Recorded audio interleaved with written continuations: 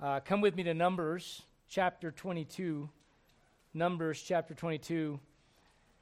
Next weekend, Ariana will be back in Florida. Joe will be at another wedding. It's wedding season for Joe. I think Joe gets rented out for weddings. I'm not sure. So he won't be here. Lord willing, Miss Megan will be here and playing for us. I'm thankful to have a bench here at church of piano players and musicians. And for those that don't know, the Lord is bringing a family here from Alaska. They've got a house in Parker, I believe, that they're renting. Parker, is that right? My wife's got the 411. The ladies talk all the time. Me and Brother Tim's like, how you doing, brother? Good, bro. Good. All right, man. Praying for you. Yeah, man. Appreciate it, bro. See you later, man. All right, man. And I'm like, hey, babe, where are they moving? Oh, they're going to Parker. They found a house in this neighborhood. Guys know nothing, right? But anyways, she's an amazing musician as well. So the Lord's blessed our church. I'm thankful for that. Real thankful. Pray for the Moore family as they're moving here. Numbers 22. Stand with me if you would. Numbers 22. We're going to pick up in verse 22. And the first thought here is going to be, you're probably going to read this and go, why is God so upset? So look at me if you would at verse 22. And it says this, and God's anger was kindled because he went. So God's upset with somebody. You may not know the story yet. We'll learn what it is, who it is that we're talking about. God's upset with somebody because they went somewhere. All right? The Bible says God's anger was kindled because he went, and the angel of the Lord stood in the way for an adversary against him. Now he was riding upon his ass. That's a donkey, for those who don't know. If you're, all right, look, don't be like junior high. He said ass, all right? Don't. It's a Bible word. It's a donkey, all right? And the Bible says here in verse number 23, and the ass saw the angel of the Lord standing in the way, and his sword drawn in his hand. And the ass turned aside out of the way and went into the field, and Balaam smote the ass to turn her into the way. But the angel of the Lord stood in the path of the vineyards, a wall being on this side, and a wall on that side. Maybe you could argue that someone's praying, and there's a wall of prayer there. I don't know. And when the ass saw the angel of the Lord, she thrust herself into the wall and crushed Balaam's foot against the wall, and he smote her again. So you got an angel that shows up, the angel of the Lord, which is the Lord's presence there, trying to turn somebody out of the direction that they're going in, and the only person that sees it's not a human being, it's a donkey, and this ass sees the angel of the Lord and goes, hee-haw, and runs the other way. And so Balaam gets upset, and he starts slapping the donkey around the ass, and so he gets her back on that road, and again, she sees him, and so she runs into the wall. So what does he do? He smacks her again. What a great guy this guy is. And if the animal rights people knew about this story in the Bible. All right? Look at verse 25. Verse number 26, and the angel of the Lord went further and stood in a narrow place. It's almost like you're getting tighter and tighter and tighter in the direction you're going in. Where there was no way to turn either to the right hand or the left. You either go forward or you back up. Are you getting that? There's no turning motion. You ever been on some of these mountain passes where you get up there and you think it's a good idea to go, we're going to go explore nature, man. Yeah, it's going to be awesome. Then you get up there and, like, you see a truck coming your way and there's only room for one. Yeah. And you're like, they didn't show us this in the commercials, right? Commercial, it's always four-wheel drive and you're going up, in your Jeep. Jeep people get it. Let me tell you something. I don't care what you got, man. If there's only room for one, you know what you got to do? You either go back or you keep going forward. And you know what Balaam's starting to realize? I've got a problem. Because I'm going in a certain direction, I can't even turn around anymore.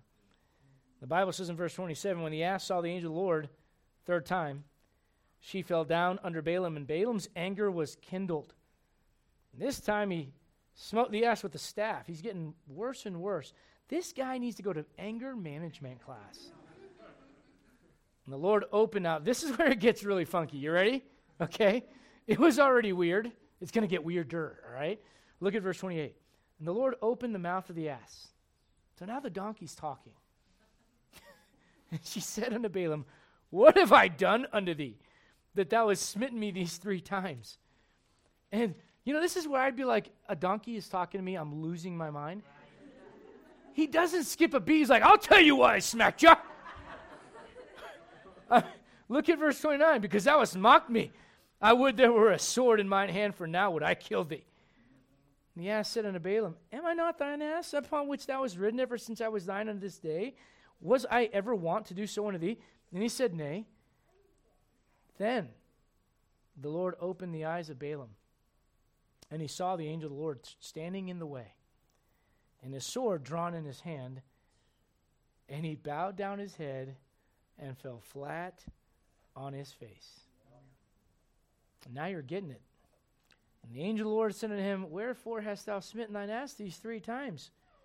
Behold, I went out to withstand thee, because thy way is perverse before me. And the ass saw me and turned from me these 3 times. Unless she had turned from me, surely now also I had slain thee and saved her alive. In other words, Lord, the Lord's saying, I should have killed you and kept the donkey. I mean, that's what he's saying. At least, you know what he's saying? At least the donkey's listening. Yeah. And Balaam said unto the angel of the Lord, I have sinned. You got to get a hold of this. For I knew not that thou stoodest in the way against me. Now, therefore, if it displease thee, I will get me back. Again, the angel of the Lord said unto Balaam, Go with the men, but only the word that I shall speak unto thee, that shalt thou speak. So Balaam went with the princes of Balak. Balaam makes the claim in verse 34, I didn't know you were in my way. I want to preach to you a message about what to do when God stands in your way. What to do when God stands in your way. Let's go to the Lord in prayer. Brother Joe, I really, really appreciate that song and the spirit in which it was sung. And excellent song. Thank you, Ariana, for singing. Brother Joe, if you would open us up in a word of prayer.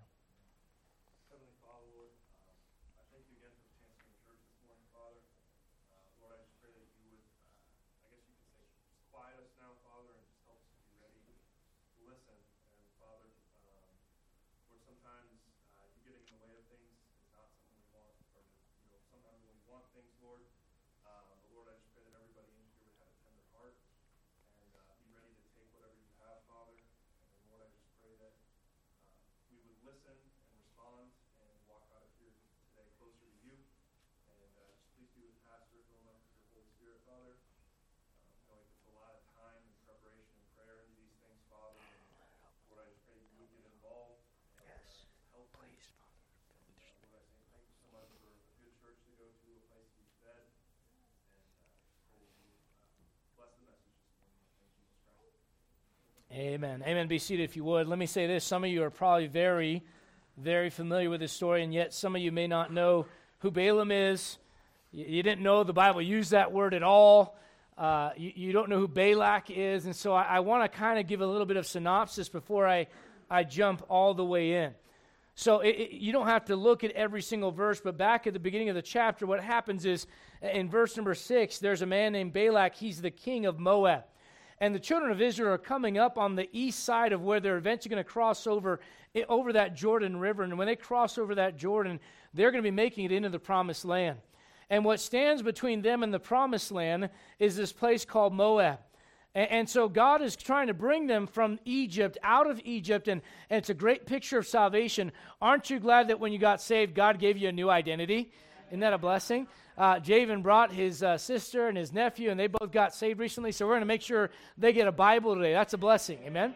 When you get saved, you get a new identity, and you start over in life, and God goes, hey, I want to take you to a better place than where you've been, but there are going to be some battles and some skirmishes along the way.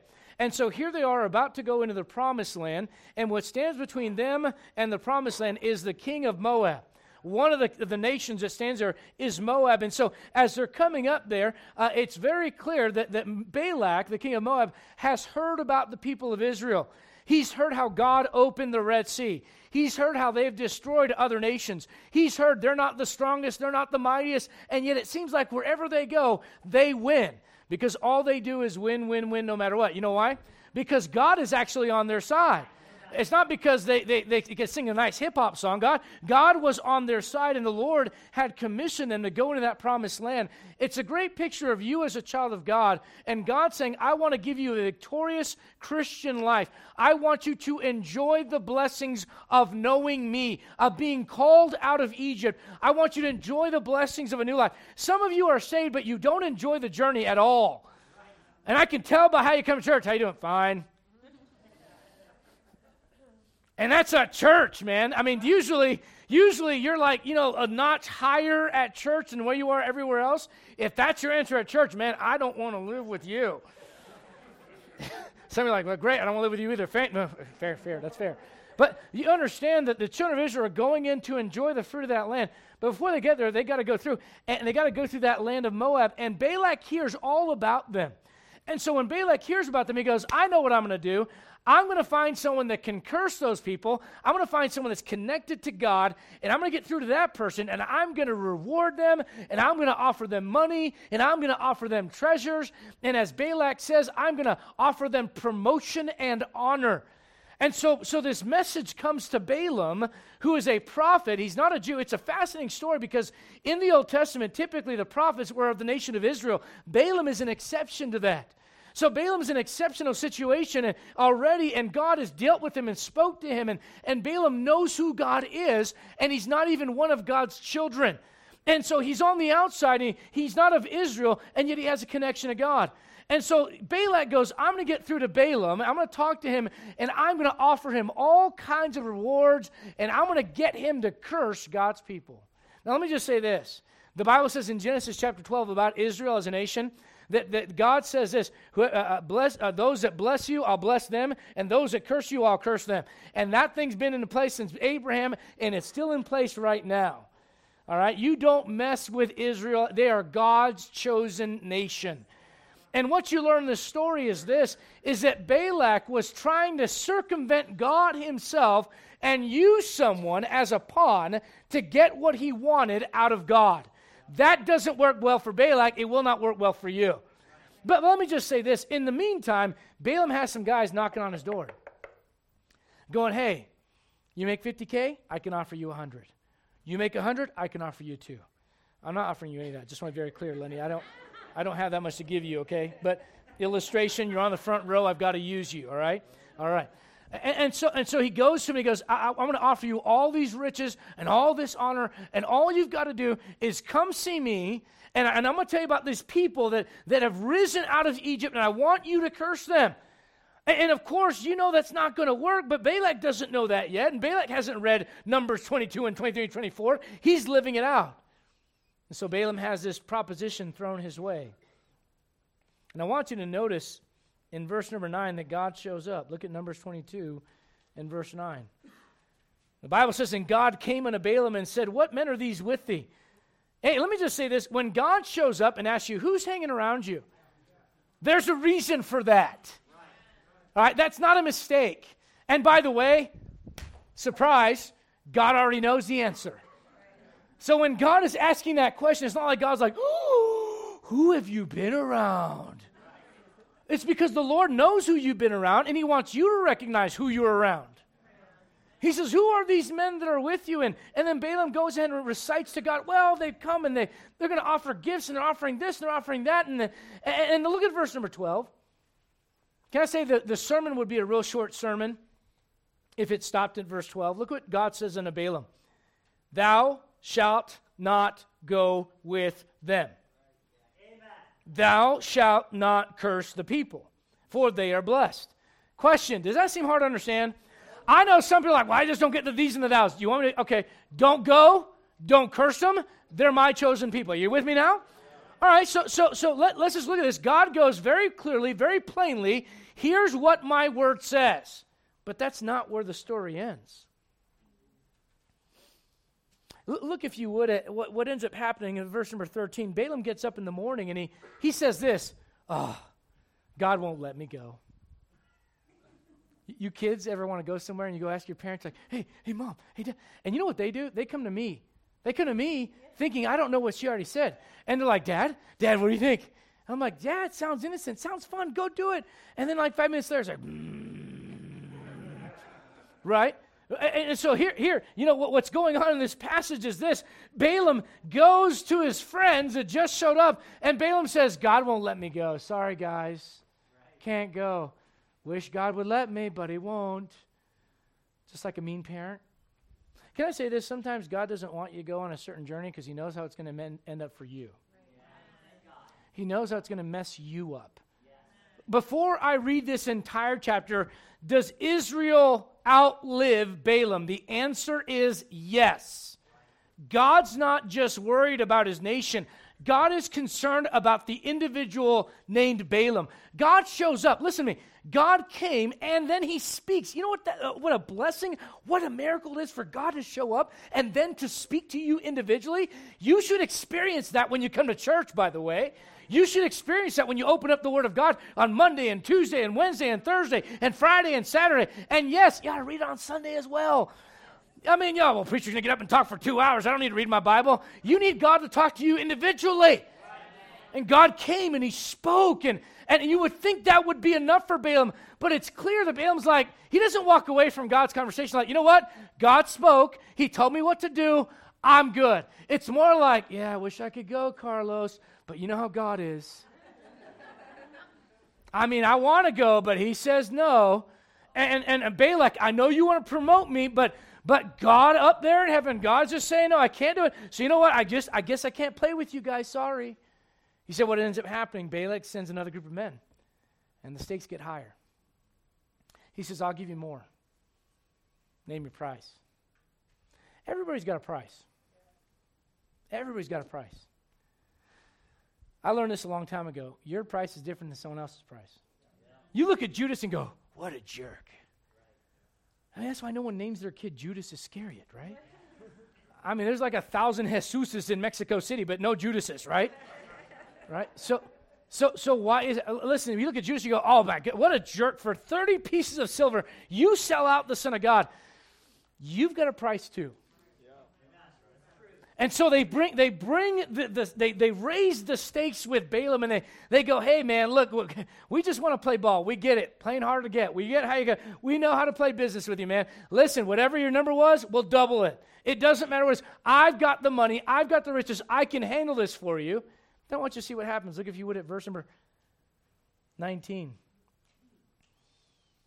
Now therefore I pray you, tarry ye also here this night, that I may know what the Lord will say unto me. What's the next word? Why do you need God to say more? He already told you, don't go. I love it when someone's like, Pastor, what do you think about this? Well, the Bible says, yeah, I'm going to do it anyways. Okay, great. You know what Balaam does? God shows up and tells him, don't go, don't curse the people, but now they're coming with more money. So I'm going to look spiritual. Let me go talk to God about this. Lord, I know last time you were like, no. But this time, if I tithed with it, what are your thoughts? Kind of like, let me find it. I love it when, the teenagers, the spiritual breakup lines.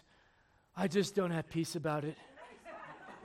Quit being a jackass and just say the truth. Don't hide behind some spiritual cloak, some self-righteous, I don't know.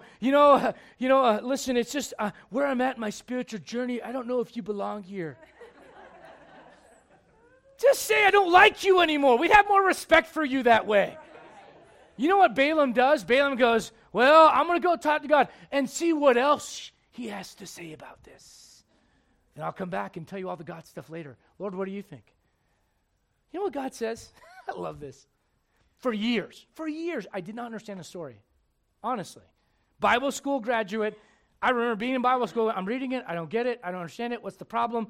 Because look at what happens in verse number 20. Verse number 20. God came unto Balaam. God shows up. Miracle again. God didn't have to. He could have just shut heaven up and go, you idiot. I tried telling you. You didn't listen. But God shows up again at night and said to him, if the men come to call thee, rise up and go with them. But yet the word which I shall say to thee, that shalt thou do. Look at verse 21. Then look at verse 22. I used to read this and go, wait a minute, God, you gave him permission?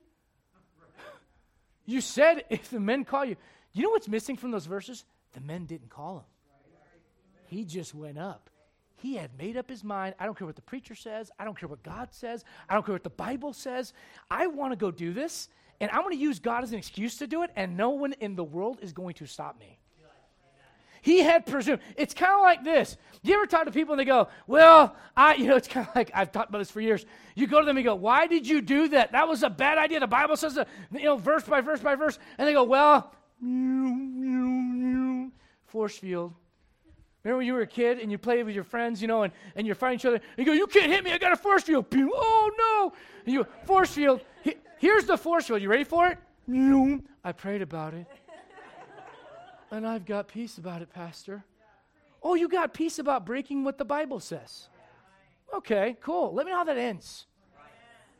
You know what Balaam does is Balaam says, okay, let me go talk to God. God says, hey, if they call you, fine, go. Can you not see that? Can you not see that in the text? The Lord's like, look, you just want this so bad. I'll tell you what, I'm going to make it to where if they call you, you get up and go. And then in verse 22, the Bible says, God is angry with him. And for years, I'm like, I don't get it. The key to this whole thing is this. Balaam didn't care what God said. He just wanted to look spiritual and show off to everybody that I'm on God's side. I won't add to any of God's word. He's a real Bible believer if I've ever met one. I won't add to one word of what God said. Whatever he says, I'll do. And God's telling you, hey, don't go. Hey, if they call you, then go ahead, go. And Balaam says, you know what? I don't need them to call me. I know this is right. I got it. Balaam gets up at dark 0:30. We'll call it dark 0:30. Balaam gets up before, anybody else is up, and he's all excited. He's packing his car, packing his little camel, and putting everything in there. He's like, all right. He gets the guys up. Hey, guys, you guys want me to go with you? Because just say the word, and then it's going to be good with him, so... Yeah, I guess so. Okay, good. He packed his bags before they even got up. You know why Balaam did that? I'll be an exception. I can handle it. You know what in verse 23, when the ass saw the angel of the Lord, that ass had more sense than Balaam did. You know what God does? Look at verse 32. God sees something in Balaam that Balaam cannot see in himself. And honestly, when you read the story, when you read Numbers 22, 23, and 24, you're like, I don't get it. Why is God so hard on Balaam? It's not until much later, which we'll explain, that it all starts to unfold and unravel. Is that not like life? The things that you do right now, you're not going to see them all tomorrow, the fruit of them. Some of those things take 10, 15, 20, 30 years, but they will be shown. And the decisions you make, especially when you go, I don't care what God says, and even if God, I love the people that built the Titanic, not even God can sink this ship. Famous last words. Even if you don't know the story, I know you know Leonardo DiCaprio was in there somewhere, right? I mean, that ship went down, and man, thousands lost their life. Terrible story. It starts with, man, not even God can sink this ship. When God was standing in Balaam's way, Balaam couldn't see him. Didn't even know he was there. Sometimes God stands in your way for a reason. Ever felt like I'm just swimming through peanut butter? Oh, my nightmares, you know how they go? Someone breaks in the house, and the dreams, the dream is like, I'm like Rambo. Puerto Rican Rambo. I'm shirtless with the things on me, right? My nightmare is when I go to punch someone, it's like, just like nothing, and you're like, like 5-year-old little girls. What's happened with my hand? And then when they hit you back, you feel it, but you can't hit. That kind of thing. It's awful. You ever felt like that in life? You're just kind of swimming through peanut butter. Now, let me just say this. Sometimes you have trials because God's trying to help you with something. But sometimes you're swimming in peanut butter because you're not listening. And you are trying to force something to happen or take place in your life that God's not into. The Lord sees things differently. Would you not agree? You got the woman at the well, and all the disciples are like, oh, man, that girl, I know her from high school. That ain't a good girl. You know, I've seen her on Facebook. Boy, what she shows ain't good. I tell you what, she's probably married to 5 guys. And, Lord's talking to her. Why would the Lord talk to her? By the way, can I get this off my chest? When it comes to hanging out in the name of God, don't do that. When it comes to ministry, however, do that. All right, listen, do not expect that someone that is either lost or just got saved in the last year has the same standards that you do after being saved from the time you were 3 years old. Okay? So here's the disciples see the woman at the well, and see her talking to the Lord, and they're like, oh, man, this woman ain't good. And the Lord's like, hey, listen, guys, you've been stuffing your faces. I've got meat to eat that you know not of. I care about this woman's soul. You say, what's the problem? Different value system. That woman that gives all her money, you know the story. She walks in there, you know, I have this in my mind, you know, dun, dun, da, da, da, da, da, da, fireworks, you know, as the Pharisees come down, they're snapping their checks, dun, dun, dun, dun, dun, dun, dun, dun, dun, dun, dun, dun, and they're throwing their money in the plate, and they're like, hey, you know, they're high-fiving each other at the end. You know, the Pharisees are like, yeah, you did a good job, man, that's awesome. You gave more than that little woman, that was great. Didn't we do good? Yeah, we did good. Then that woman comes down the aisle, and she just got a couple pennies there and throws them in. Tears streaming down her face because it's all she had. And the Lord goes, she gave more than those guys. Say what? God looks at things differently than we do. How about this one? Oh, this is going to blow your mind. Here's a man named David that commits fornication, commits adultery, and then to try to cover it up, he has a man murdered in cold blood to try to cover up his sin. God lets David live. But in the book of Numbers, there's a dude walking around on Saturday like, hey, I want to pick up some sticks for my family. And God's like, stone him. Now, I could give you the reason why, but can we just stop and say we look at things differently? Our value system is different than God's. And Ananias and Sapphira, Acts chapter 5, I love that story. You know, Brother Craig's like, You know, and Ananias is like, oh, yeah. Here's everything right here, brother. Amen. Glory to God. Puts the money in the plate. And right there, boom, he falls over. And Pete's like, take him out. And then Sapphira, his wife, comes in. And she's like, hey, guys, how you doing? Good to see you. Oh, yeah, Brother Sean, I don't need a cup. I've been here 5 times. No. I don't need a gift. I'm good. And she comes, by the way, we gave everything. Boom. And you're like, why would God allow that? Can I just say this? You don't look at things like God does. Balaam couldn't see it, but the Lord was there. And he says, Balaam, look at verse 32. He says this to Balaam. Behold, I went out to withstand it because thy way is perverse. You know what perverse means? Turned aside, distorted from the right. You know, we live in an age that has a lot of perversion going on. And there are things that God gave us as gifts on this earth, and if you use them the right way, they're beautiful and glorious and amazing, and this world has spit on God's image and said, you know what, we will defile it, we will do with it what we want. They have perverted it. And he says to Balaam, your way's perverse. Think about that. Do you realize when you're going down a path that God doesn't want you to go on, I don't care what it is, even if you think it's spiritual, God goes, it's perverse. Because you're wanting me to jump on your train instead of the other way around. I'm convinced some Christians live their life like this. God, here's what I'm doing. You want to come aboard? God, here's what and the whole time they're telling me, I'm praying about this. No, you're not. You made up your mind. You're not praying about anything. You don't care what the pastor says. You don't care what the Bible says. You don't care what the Spirit of God says. You just want to do what you want to do and then justify and say, I prayed about it. You say, where's Balaam at? Oh, right there. That's where Balaam's at. And God says, your way's perverse.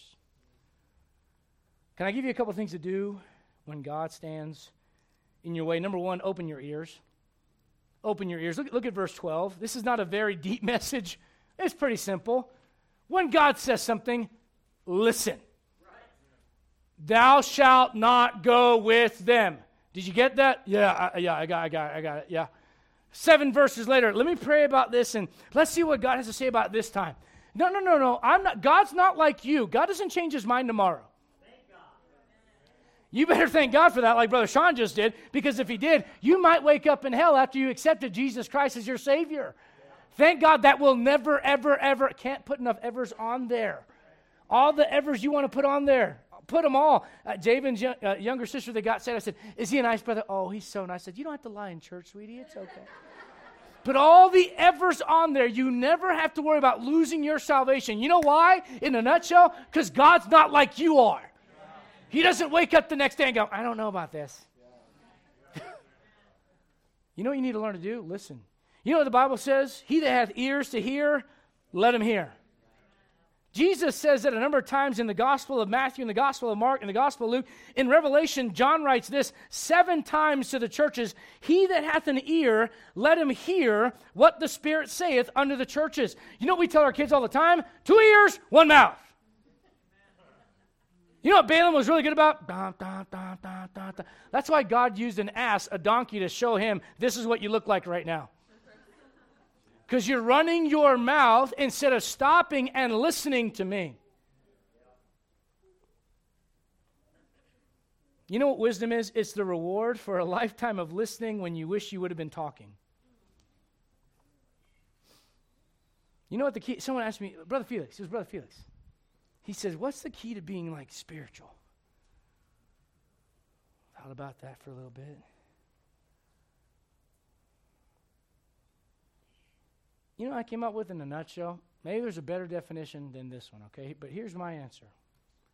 Doing what God said to do when you don't want to. Listen, doing what God said to do when you feel like it. You know, I wake up and there's eggs and bacon and she wants to rub my feet because pregnancy's hard, man. And she wants to help me and do all, I love her all day long.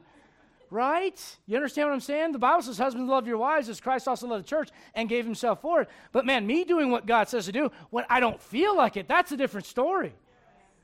Listen, sometimes God says, I want you to go. I want you to be involved in that. And sometimes God says, the answer is no. But God, what about no? But God, what if they, no. But I'm just thinking, Lord, if you stop, I'm seeing things you can't see. The answer is no.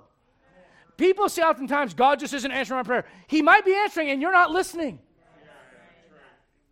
I can't tell you how many times, man, my boys, they don't do a lot of video games. We don't like them doing a ton of that stuff because I think it's, you know, I'm not saying it's evil. Don't. Some of you are like, pastor's going to, I'm a grown man. I play video games. Do what you want to. I'm not saying it's evil. I'm just saying this much. I live on acreage, and every time I look around, there's something to do. So I want them to do that thing, whatever that is. Pick up poop, pick it up. Amen. I mean, dogs and horses, you want animals? They poop, all right, man? So, but every once in a while, they'll be playing some Wii, and we'll play Wii together, do the Madden thing. It's like 20 years old or whatever. We still have fun with it. But I'll tell you this. When they're playing, hey, Preston. Not because he wants to ignore his dad, but because he's thinking about something else. And he can't hear me until he puts the controller down. They call it a controller, but I'm not sure who's controlling who.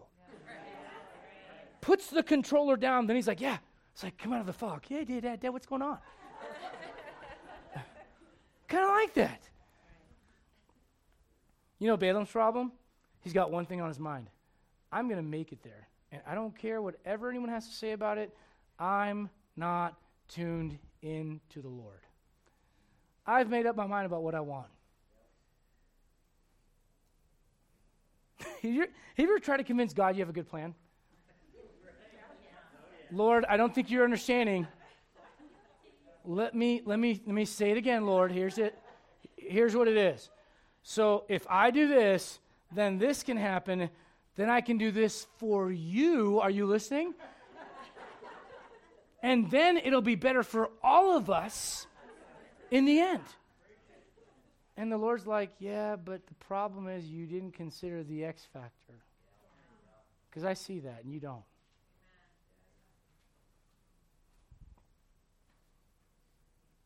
You know the story over in the Gospels. The Gospel of Luke, the Lord says to Simon, Simon, Simon, Satan hath desired thee to sift thee as wheat.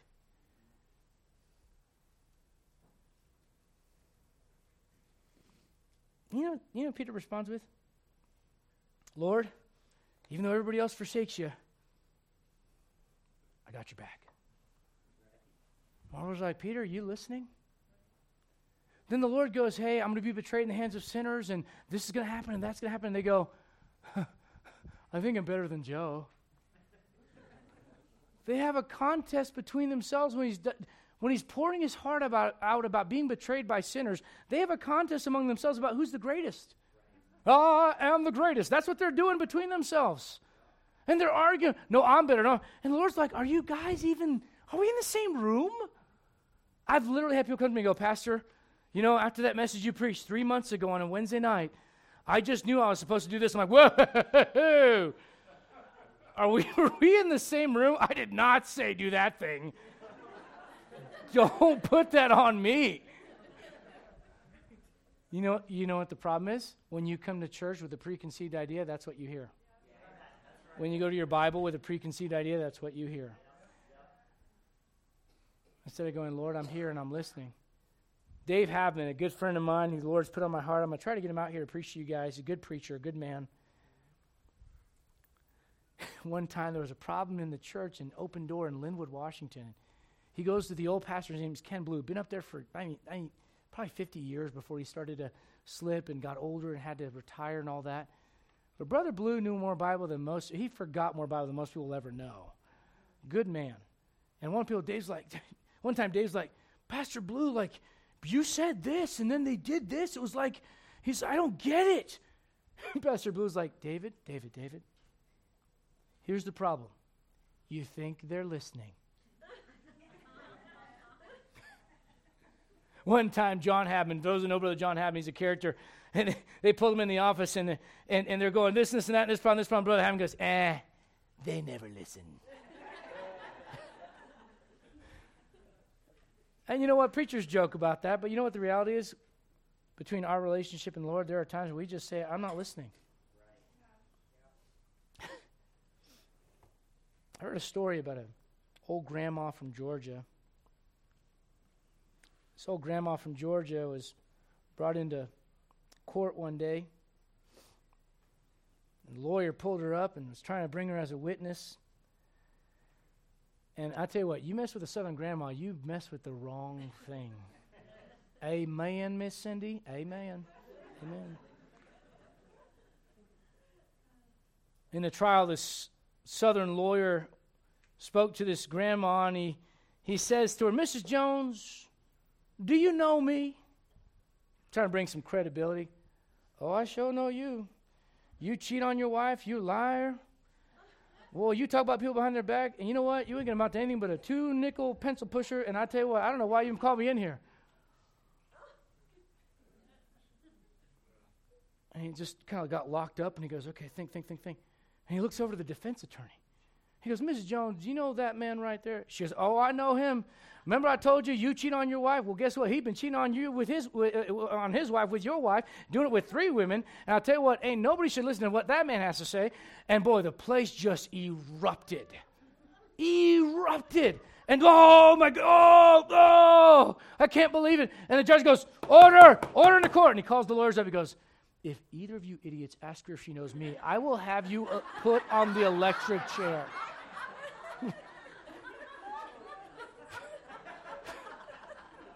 Now here's the moral of the story. Sometimes you ask a question because you think you're going to get an answer you want.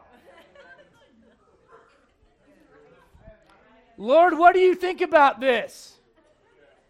And the Lord goes, oh, I've got your number. And you're like, okay, all right, okay, let's ask somebody else. God was upset. You see, why was God upset in verse 22? Because he came in verse 9. He said in verse 12. He came in verse 20. And then Balaam just rose up. He didn't listen. Open your ears. Secondly, can I say this? Open your eyes. You know the story. We just read it. And here's this ass that sees the angel of the Lord with a sword drawn in his hand. And the whole time he's beating this donkey. Because look at verse 23. The ass saw the angel of the Lord. Look at verse 25. The ass saw the angel of the Lord. Look at verse 27. The same thing, and every single time. Instead of Balaam going, Lord, are you trying to get my attention? He just starts beating this animal. And then when the animal talks to him, look, man, if an animal, I love my dogs, but if one day I came home and they're like, you really should treat your wife better, I'm like, oh. I wouldn't be like, you shut up, you don't know what you're talking about. I would have been like, what? A dog's talking to me. You know what I've learned? Sometimes when you're in it, you can't see it. We went to a maze yesterday. We did the typical fall thing, pumpkins, and pumpkin spice latte, and standing like this, and taking pictures and all that stuff. And we're out there at Anderson Farm, beautiful place. And we go through this corn maze. She had enough sense not to go. She seems like, I'm out, peace. Grandma's out. You guys enjoy your maze if you want to. I'm not doing that. So we're in that maze, and I've decided there's no score. If there's a score, I want to beat whatever the thing is, okay? When you go in a corn maze, there's no score. There's no way to be like, I won 37-5. Like, there's no score. So I don't care. So I'm just kind of, eh. My wife and my daughter, Isabella's like, and this one, Her and Bella are arguing about which way to go. And I'm like, well, yeah. I'm just kind of meandering through, And at one point, my wife goes, can you see the star? She goes, look. I'm like, sure, baby. I think the pregnancy hormones are getting to you. But, like, she can see the shape of stuff. I couldn't see it. But I'll tell you what, later on in that maze, we came up on a bridge, a little platform, and I could look over and I could see everything. And up there, you can see the shape of the field. But when you're in it, sometimes you have to step back and go, Lord, I can't see this for what it actually is. You know what it says about those that are lost without Jesus Christ? Their minds are blinded, which believe not, lest the light of the glorious gospel of Christ should shine unto them. One time you read about a story over there in the Gospel of Mark where Jesus is walking by, and there's a great song from John chapter 9 where it says, Jesus passed by. Anybody know that song? Jesus passed by my way, and he made me whole. That day, just a sinner was I, but then Jesus passed by, and oh, what a change in my life since Jesus passed by. You know what that's about? That's about a blind man. And that Jesus, he can just kind of feel, Brother Chris isn't here right now, but when Brother Chris is here, there'll be times when I walk by and he kind of just goes like this. He kind of just knows there's someone walking by, and I heard that voice, and I know who that voice is. That's the preacher. He's coming in my direction. And right away the hand goes out. You say, why is that? Because he had a sense that there was someone there. And when Jesus walked by, that blind man goes, Lord, Lord, Lord, help me. And everyone's like, shut up, you're loud. Nobody wants you here to begin with. We want you. You don't dress the right way. You don't look the right way. Just shut up. You're embarrassing us. And the Lord stopped everything he was doing. He says, hey, I want to talk to this guy. He gets down and he goes, what would you like? What wouldest that I would do unto thee? How can I help you, sir? You know what that man said? Lord, that my eyes may be opened. You know what you need? God, would you help my eyes to be open? So I can see why it feels like I'm swimming through peanut butter and everything around me is hee-hawing and telling me this is not a good idea, but I just keep moving forward, and I feel kind of like I'm stuck, like I can't really turn around anymore. I either go forward or I back up. Lord, what am I supposed to do? I'll tell you what you need to do is say, God, open thou mine eyes that I may behold wondrous things out of thy law. You know what? Nature is an interesting thing. Nature, the Bible says, if the people wouldn't praise God, the rocks would cry out. Nature obeys God when we're not. You know what the Bible says? The Bible says that when Jesus gets up and he says, peace, be still, that storm doesn't go, I'm almost done, I promise. You ever call your kids and like, I'm coming? Did you get sucked into a time warp? Where did you go? That's the long, I'll be there in a minute. It's been 30 minutes. What are you doing? But nature doesn't go, Lord, I'll calm down in a moment. He says, peace, be still, and that storm goes. I mean, there's Daniel getting thrown in the lion's den. Would you like to get thrown in the lion's den? I wouldn't. I mean, I love when people are like, man, I don't know what Daniel's problem was. I would have handled that. Bro, most people end up like the bad people in that story. Before they hit the bottom of the pit, the lions go, and got him. Yeah. Daniel's there in that lion's den. And that lion's like, Lord, would you please bless this meal? The Lord's like, I ain't blessing that meal. You're not going to eat that, man. But I prayed.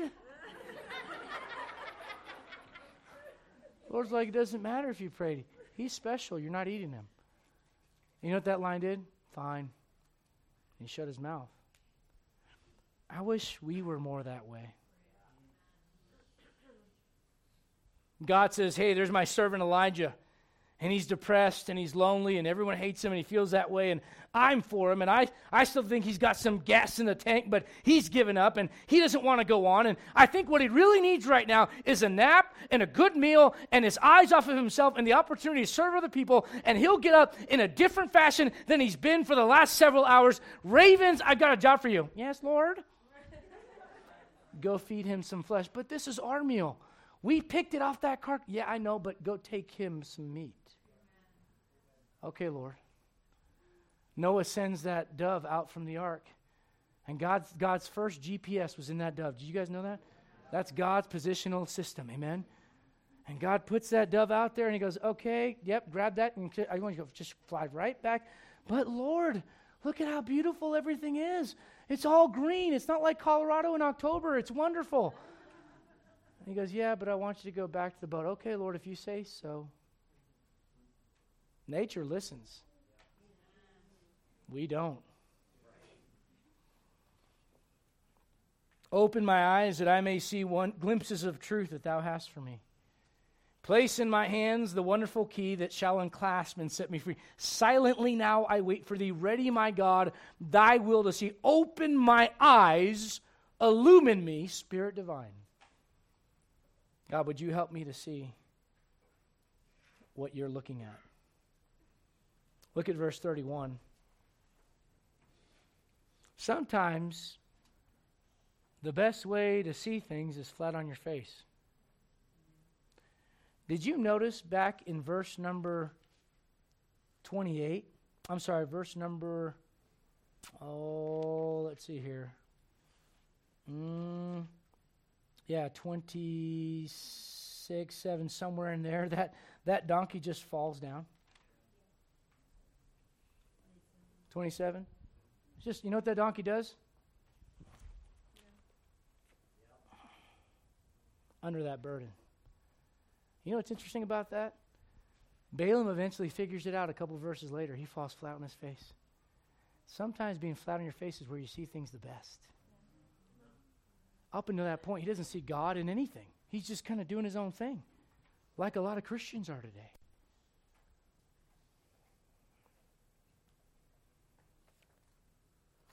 You know, you don't control everything that happens to you, but you control your perspective on it. Let me ask you a question. What's wrong with catching fish? If you're a fisherman, nothing wrong with that. But if the Lord says, fear not, henceforth thou shalt not catch fish, thou shalt catch men.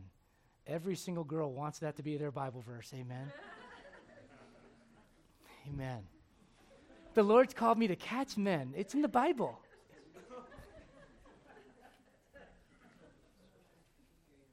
I guarantee you, Peter probably thought, what's wrong with my job? There's nothing wrong with your job. But if God tells you there's something better than what you're doing right now, then maybe you should do that. Amen. Well, Lord, what's wrong? I'm not living in sin. I'm just I don't get what the issue is. Hee-haw, hee-haw. Lord, I don't get what the problem is. I don't get what Lord, I don't know why everything around me is making noise. I don't know what their problem is and what their problem is. I don't get what. The Lord's like, it's you. You need to open your eyes. You know, when you're lost without Jesus Christ, you look at yourself in the mirror and you go, I'm not that bad of a person. I help my neighbor. I go to church. I do good things. And it's like you can't see it. Because when the lights come on, here's what you do. You look in the mirror, and right next to you, there's another reflection. And it's a reflection of a sinless man. And there's that man who's never said anything that was against God. There's that man that never spoke a lie. There's that man who with eyes so pure and innocent that never looked at anything in a lustful way. There's that man that never manipulated anybody or any situation around him. There's a man that is pure righteousness and sinlessness. And when you look at that reflection, you go, yeah, but I'm not him. But your eyes have to get opened up before you can see that. If you're lost about Jesus Christ, you know what you need today? You need your eyes to be open so you can see him for who he is. Balaam could not see the Lord for who he was or where the Lord was at in his life. Can I give you this in closing? Open your mouth. Some of you are like, man, I never thought you'd get to that one. I like that one. I've been waiting to open my mouth since I got here. Let me tell you what I think. Look what happens in verse number 34. You know what Balaam says? He says something that I think is profound in verse 34. He says these three words, I have what? Man, deep down inside, even though you can't prove, nobody else can prove that I knew you weren't, that I didn't know you were there, deep down inside, I knew something was wrong. I knew the direction I was going in was wrong, but I didn't want to admit it. I had a hard time saying I was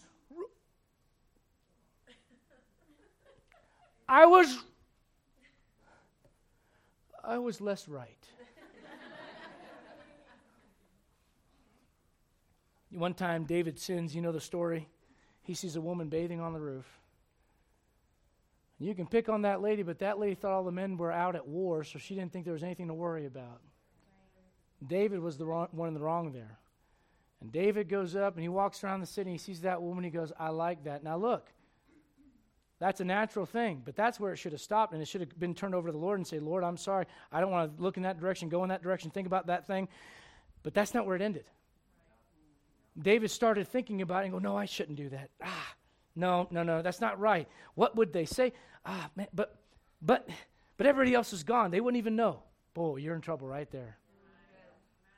And David starts thinking in his mind about how he can have Bathsheba.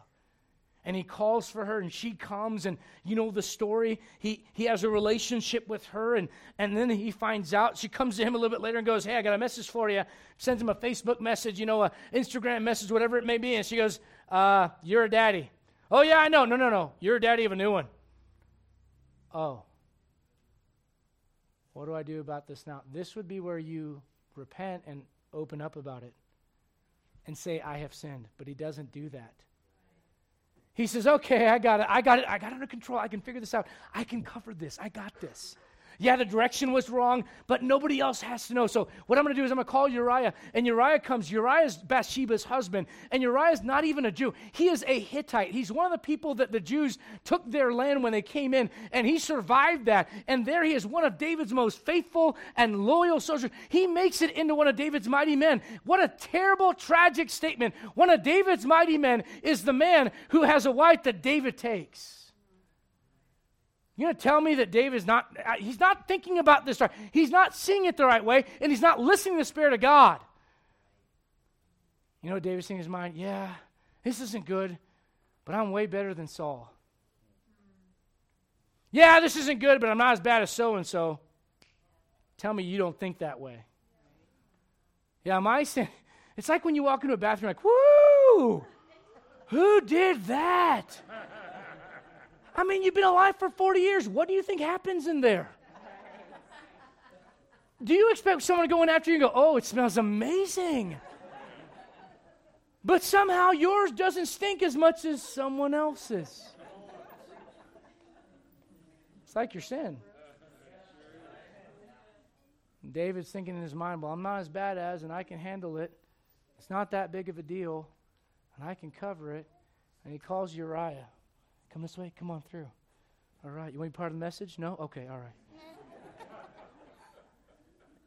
He calls Uriah, and he says, hey, Uriah, I want you to come off the battle. Come in. And he tries to convince Uriah to go and see his wife. You can go that way, okay, sweetie? That way we're not in each other's ways. Great message illustration. That was awesome. We planned this before church, guys.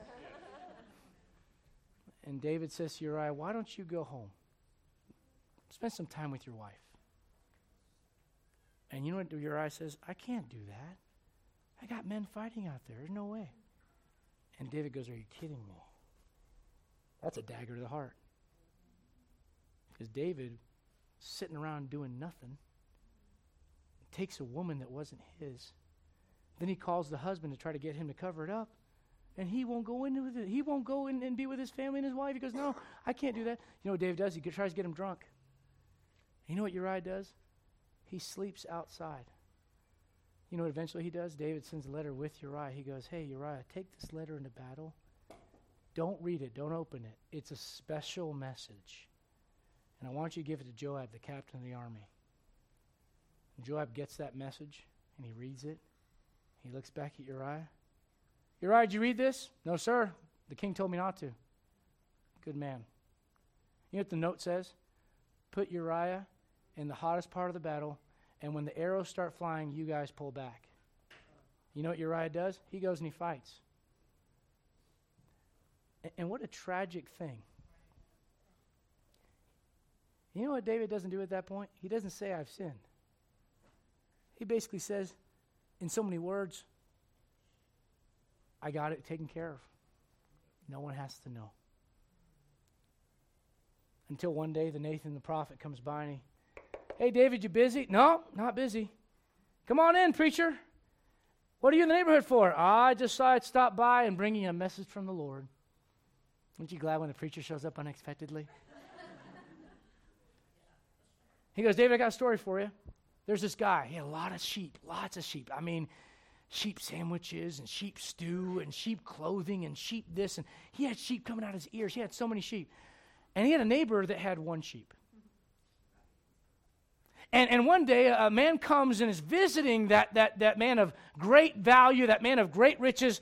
And he has a visiting friend that comes by and he goes, you know what? I'm not going to take one of my sheep. I'm going to take that one guy's one sheep. And I'm going to have him killed. And before he can even get those words out, David jumps. He's listening to this story. He's sitting there. And he's going, how dare that man? He deserves to die.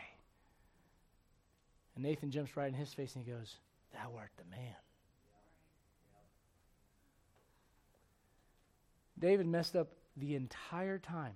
Couldn't see where he was at. But can I say one thing that I appreciate about David? He was able to say these three words.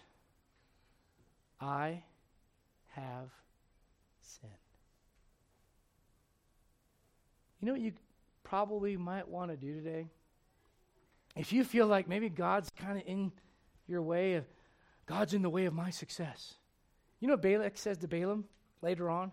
I thought to promote thee into honor, but God is keeping you back. You know what you ought to thank God for? When God holds you back from ruining your life.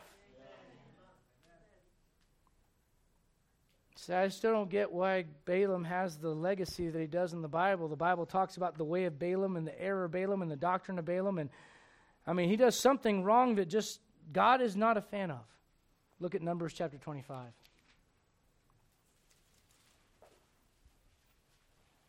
This whole time, Balak's trying to get Balaam to curse God's people. And finally, Balak says, man, forget it. I wanted you to curse him, and all you keep doing is blessing him. And Balaam's like, I told you, man, I can only do so much with what you give me. I can only speak what God told me because I'm spiritual. And I'm only going to say they're God's people. I can't curse them, but you know what I can do for the right price? I can tell you how to mess them up. In Numbers 25, there's a plague that goes through the tribes of Israel. And what ends up happening is they commit fornication and they start worshiping false gods. You say, how did that happen? Who convinced Balak to get the Moabite women to go dance and get the attention of the Jewish men? And before you know it, everyone's clothes are off and we got a big trouble. We got a mess. And there's a plague that goes through there. You said, who did that? I'll give you one guess. His name's Balaam. You know how I know that? Later on in the Bible, it says that Balaam died for that very thing. You see, in those chapters, it looks like Balaam's just doing his own thing. And what Balaam can't see is that his way was perverse because of where it would eventually lead to. You may look at your life and go, I don't see what the big deal is. If you're lost without Jesus Christ, I don't see what the big deal is. I'm a sinner like everybody else. Why would God send me to hell? Listen, God won't send you to hell. He'll allow you to go there if you reject his son, Jesus Christ, dying for you. And if you're saved, please listen to me very carefully. Don't be Balaam. Don't spiritualize and make it look good. Stop. If you feel like, man, I just feel like every time I go in that direction, the Lord's like, and everything around me is making noise, and I don't get why everything is making all the Lord's trying to get your attention. Open your ears, open your eyes, and open your mouth, and acknowledge where you're at. Let's all stand, every head bowed and every eye closed. Father, we come to you in the name of Jesus Christ. We thank you for saving us. Lord, thank you for salvation being so free, so rich. And God, we thank you for the word of God that you brought to us today. Thank you, Lord, for being real in our lives. Lord, thank you that the Bible is not dead. Thank you it's alive and it speaks to us in 2022, just like it did thousands of years ago, personally to Balaam. Father, I pray that you would move in this place even now, Lord, and this may be the most important part of the service, God, before we get distracted with the rest of life. God, move, and I pray that your will be done. The Lord's spoken to you. We pray you come and deal with him. Be honest, be open with God. Don't be Balaam. Don't move in a direction just because you want to, even though you know God's not in it. You'll regret it later. With every head bowed and every eye closed, can I ask this question? If you're not sure that you've ever been born again, you're not sure that heaven is your home, you're not sure, I'll ask it this way. If you put your head on your pillow at night, you're not 100% sure that you'd be in heaven. Can I ask you a question? Would you open your ears to the gospel? The gospel is that Christ died for your sins and was buried and rose again the third day according to the scriptures. He loved you enough to die, to pay for your sins. God the Father saw that you were imperfect, unrighteous on your own, and all of our righteousnesses are as filthy rags. And he said, you know what? You can't pay for your sins because when you try, it's still tainted with sin. So I'm going to become one of you. I'll live a sinless life. I will die and give a perfect sacrifice, and I'll do that because I want you to be reconciled to me. Please do not walk out of here without knowing that you're saved. What a tragic thing to leave a place where you have the hope of the gospel right in front of you. Don't leave without knowing that you're saved. We can open up a Bible and show you how to be saved. Christians, if I ask you, you know you're saved, there'll be hands up all over this place. Are you saved, redeemed of the Lord? Say so. Amen? Amen. All right? If you couldn't raise your hand, you couldn't say amen. You're like, I don't know. I'm religious. I believe in God. I'm trying to live a good life. Can I say this, and I mean this sincerely? I appreciate that. I appreciate good, moral people. But I want you to understand, being good and moral by your standards, you have to understand that at some point you've broken God's law and you're not sinless. And the requirement for entering to heaven is sinlessness. You go, well, then who can enter in? This does not seem fair. Here's the kicker. God will give you his righteousness. He'll make your soul sinless if you're willing to open your mouth today, as the Bible says, whosoever shall call upon the name of the Lord shall be what? You can be saved from hell, saved from the penalty of sin, and someday experience being saved from the presence of sin. What an awesome thought. I'm going to a place with no hospitals, no jails, no divorce attorneys, no issues, no problems, not because I deserve it, I don't, but because I accepted Jesus Christ as my Savior.